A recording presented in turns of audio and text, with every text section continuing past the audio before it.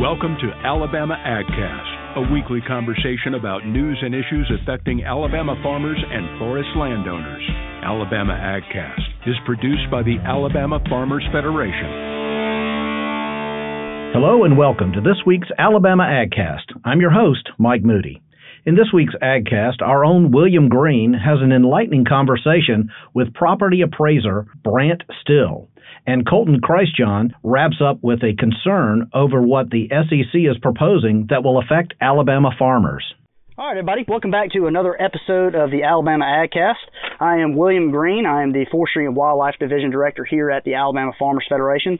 And today we have a special guest with us, Mr. Brant Still, Certified General Appraiser with Valbridge Property Advisors. Brant, appreciate you being on today. Oh, thanks for having me, William. Yeah, man. Glad to be here. We are excited today to not be in the studio. No offense to Mike, who will be editing this later, but we decided to take a little bit of a field trip, and we're recording from beautiful South Montgomery County today, doing a little bit of farm visit. So, Brant, thanks for being with us again. Tell us a little bit about you and what you do. Oh, yes. I am a father of a little boy. I got a 2-year-old, Brooks. Got a wife, Lauren. We live out in Pike Road, Alabama, and I am a certified general real property appraiser and based out of Montgomery, Alabama. And I really appraise all sorts of stuff, land tracts, commercial, investment properties, industrial, hospitality, apartments, all over across the board. But I think my favorite thing really is land, because I was born and raised around here. So I just, I enjoy getting outside and looking at the places and researching what's going on with the land market. So that's really kind of my passion. We were talking a little bit earlier about how both of us are somewhat from the Black Belt area, and so a lot of probably what we're talking about, data and trends, probably more specific to here, but with a little bit of extrapolation, you can probably expand it to other parts of the state, wherever you're listening from. So I guess basic questions to kick us off first. Most people who are listening are probably farmers. They've probably bought or sold land, but if you are a new farmer or you haven't gone through that process yet, explain to us pretty briefly what exactly is land appraisal and why is that important?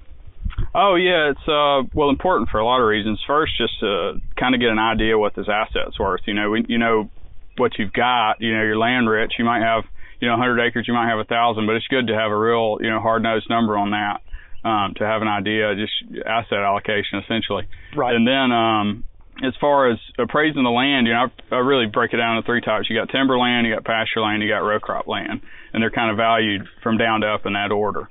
And then you get into standing timber, that's just a whole nother ballpark. So you really have another asset growing out of the ground. Looking around, calling people, just finding sales in the area and trying to research trends just to try to put the best number on it I can, for whatever the scope of the appraisal. So when you say you get a piece of property that is about to be either in a transaction being sold or bought or whatever it is, when you start that appraisal process, what are some of the things you look for when you're trying to put that real value on the property? Oh, sure. Well, first, it's really about just getting to know the subject property, which is the property that I'm appraising. I'll probably say the subject a few times. Maps, neighbors, tax maps, pull the deeds, see how many acres we're really talking about, see if it was a recent transfer. And then, just researching comps, trying to find something that's really the most comparable, just to give an idea of what that piece of property might be worth, What about like any type of improvements or anything, or any of those, when you look at properties listings online, all that, you'll see some that have had pretty either intensive land management or some that not. Which of those, I guess, improvements do you think in your mind kind of bumps the value up a little bit more? Oh, yeah, sure. It kind of evolves with the highest and best use of the property. So if it's pasture land, like I'm sitting here looking at some perimeter fencing here, that would add, because then you have potential to put cows on it or livestock or something like that. Yeah, sure. And then as far as improvements go, your barns, your pole sheds and everything like that, we've got a cost guide in the appraisal business that kind of gives you a per square foot basis. So I'm out there pulling a tape, seeing exactly how big these are, and then putting a basis on them based on that, and then calling, local builders and that type thing, and just getting an idea. But then you got to depreciate it, because it's not new most of the time. Right. And you put an effective age on it and then depreciate it. So you've got that depreciated cost of your improvements on top of that dirt value that we try to get down to. So it's kind of a 2 halves to a whole there. And now a word from our sponsor, Alabama Ag Credit. It's never a dull day on the farm, especially when your day starts before the sun comes up. We're Alabama Ag Credit, and while some don't get it, we do. As the local experts in rural real estate financing, we've helped farmers finance everything from homes and land to tractors and crops. Because sometimes your natural resources need financial resources. Looking at some of the trends recently, I know the market around here and other parts of the state has been kind of wild. I know where we are in southwestern Montgomery County, it's been up and down in terms of what we may consider high for us is pretty low for our folks up in Madison County or Baldwin County. So as a whole, I guess, and it's kind of a difficult question to answer ballpark-wise, but what are y'all seeing on the appraisal side for prices as a whole? Are we holding pretty steady from where we were a couple of years ago? We always increasing, we hope, but what are you seeing right now? Overall, I think we've seen the spike just due to those low rates that came through, and they've kind of raised back up. We saw a big uptick. But it's like when you say what's land going for, it's kind of like asking what's the car going for. What kind of car? What year? Right. Where is it? You know, that kind of. There's so many variables that go into it. And like you mentioned, you know, Baldwin cropland is going to be going for a lot more than pine plantation somewhere else. You know, further north. But something like that. Everything's just so unique, and that's what I really enjoy about this business, because no two tracks are the same. It's always fun to me when I'm out visiting with members and seeing, you know, what different, like you said, nothing is the same. And you can talk to somebody in Clay County versus somebody, you know, just a couple counties south in Elmore County, and they could be doing the same thing and it'll look totally different. So it's fun to talk to somebody who works with the value of property a little bit and kind of discuss some of the different ways that maybe folks can improve it. So one of the questions that we had talked about kind of riding around before we started the interview was, if you were to talk to somebody, you know, that's looking at maybe expanding their farm operation and they want to buy property, obviously proximity kind of puts a bigger trump on value for anything else. But what are some things that maybe people should look for as they're buying property, or if, you know, unfortunately you need to sell or you want to trade a piece in? What are some things on the other side of the fence that you can do to maybe increase the value before you sell it? Oh, yeah, I see good roads, obviously, just making it show well, clean it up, some preventative maintenance, that kind of stuff, just making it show well as far as selling. I think that's probably the most helpful thing. But, you know, there's a lot of factors. When I'm comparing tracts of land, I look at topo, look at ponds, I look at flood. You know, flood traditionally wouldn't be kind of characterized as affecting, you know, timber growth, but if you get into those wetland soils, then it might. So you got to see, okay, there's a swath of wetland, maybe this, you know, is a little different. But yeah, as far as getting it ready for selling, I would just, you know, put a coat of paint on it like anything else. You know? A weekend and a good bit of chainsaw work, you can make a place look good as new. Yeah, calling some favors. Yeah, that's right. That's right. So what about on the other side of things? Maybe if you're on the buying side, like I mentioned, you're trying to expand your operation or get started. What are some things? You've mentioned topo a lot. If you were telling somebody who's looking at a piece of property and say, hey, Brant, I'm really interested in this place, what are some things from appraisal side where you say, hey, make sure you're checking out road work or tax property, whatever it may be? What would you say is your one or two things to really check in and hone in on when you're about to buy a place? Yeah, I guess it's kind of like a fingerprint. What do you want? You mentioned proximity earlier. A neighbor's definitely, you know, usually going to pay more than another market participant will. But yeah, I guess when you're looking for buying, just be patient and wait on that track. And I think the number's under half of the land sales in Alabama go unlisted. So just go knock on some doors and be friendly, be cordial. You know, you'd be surprised at what you get. Yeah, that's impressive. I didn't know that there were that many that go unlisted.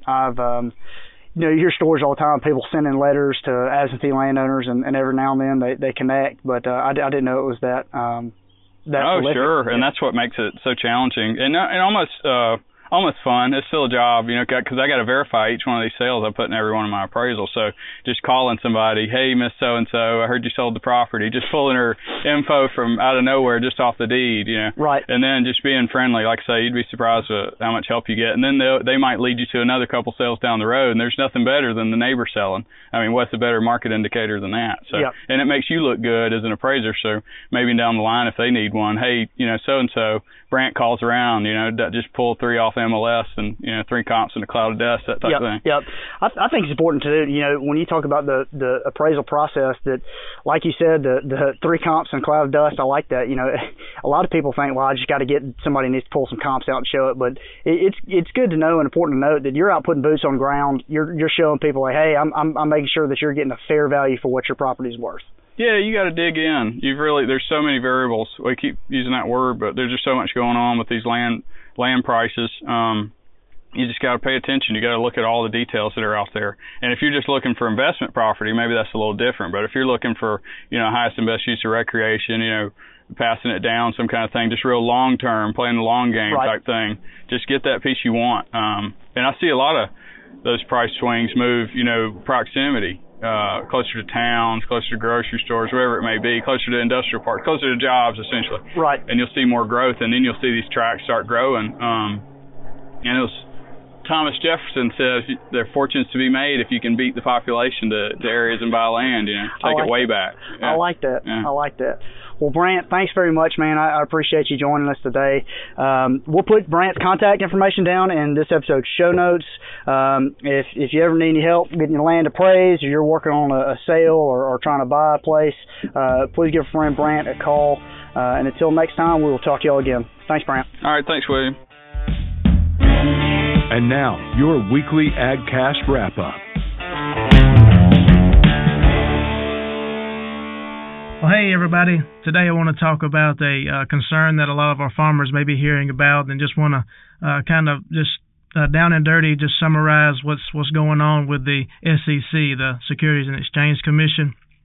Essentially, it's a 510-page long proposal on climate reporting for public companies, as well as their entire supply chain. So any company that is publicly traded will be required to report their greenhouse gas emissions, as well as anybody throughout their entire supply chain down to the farmer. And that's where a lot of concerns are coming in, and quite frankly, a lot of unknowns about what is to be required. The rule is titled the Enhancement and Standardization of Climate-Related Disclosures for Investors. And the SEC has traditionally, they have regulated market fairness and fraud. So this is an overreach into something that is already heavily regulated, that our farmers have been dealing with from a local, federal, and state level around climate well-being, and all of their efforts have been voluntary.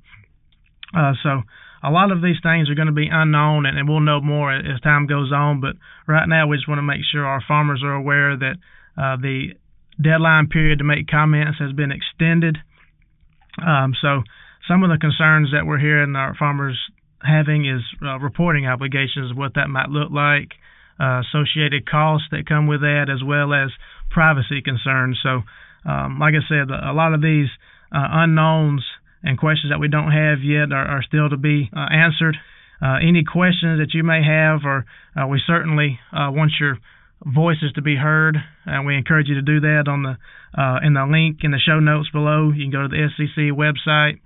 We just encourage you to let your voice be heard. June the 17th is now the deadline, so you have a little bit over 30 days to get in there and submit your comments.